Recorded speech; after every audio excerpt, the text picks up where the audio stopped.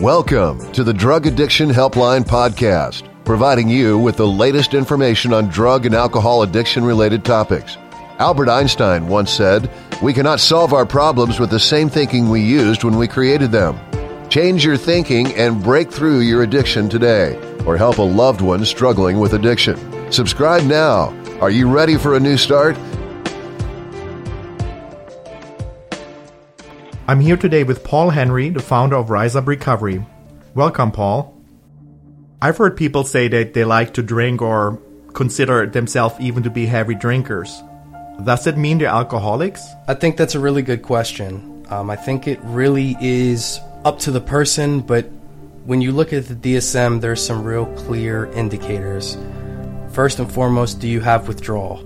After you drink, do you have a period where you have symptoms of post-acute withdrawal, anxiety, shaking, and then also tolerance? You know, do you notice yourself drinking more and more and more? If you've increased over a period of time, that definitely is an indicator that you may have a problem with alcohol. But it still is a question of, to me, how it affects you. Is it affecting your job? Is it affecting your family? All these things are to be taken into consideration. What does moderate drinking mean? A moderate drinker is someone who can take or leave alcohol. They don't need it to make their day or night, but if it's there, they'll have a drink or two. How do I know I have a drinking problem? I think you know when you have a drinking problem. I think you would know. I think actually if you're asking yourself if you have a problem, chances are you normally have a problem.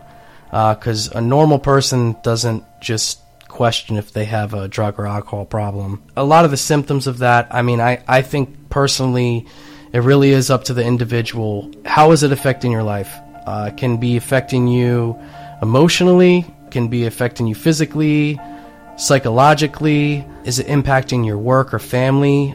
These are all things to take into consideration. So I really think if you're asking, do I have a problem, definitely is a big enough problem that you're looking at it. What can I do if I or someone I know has a drinking problem? I think you reach out to the person or you look for help. I don't think it's something that there's never going to be a moment where the clouds open up and God looks at you and says, hey, it's time to get sober. I think you just educate yourself. Now with the internet and social media, you know, there's thousands of different people you can connect with to relate to, and, you know, chances are if people are relating to you and they've overcome drug addiction and had a problem, then you might be someone who does have a problem. What health problems are associated with excessive alcohol use? There's a lot of health problems associated with alcohol use. Alcohol itself is actually poison. There is a lot of long-term effects, but even in the short term, there's dehydration. You're cutting off circulation to your brain. It is actually a poison. So in the long term, it does destroy your kidneys. It does destroy your liver.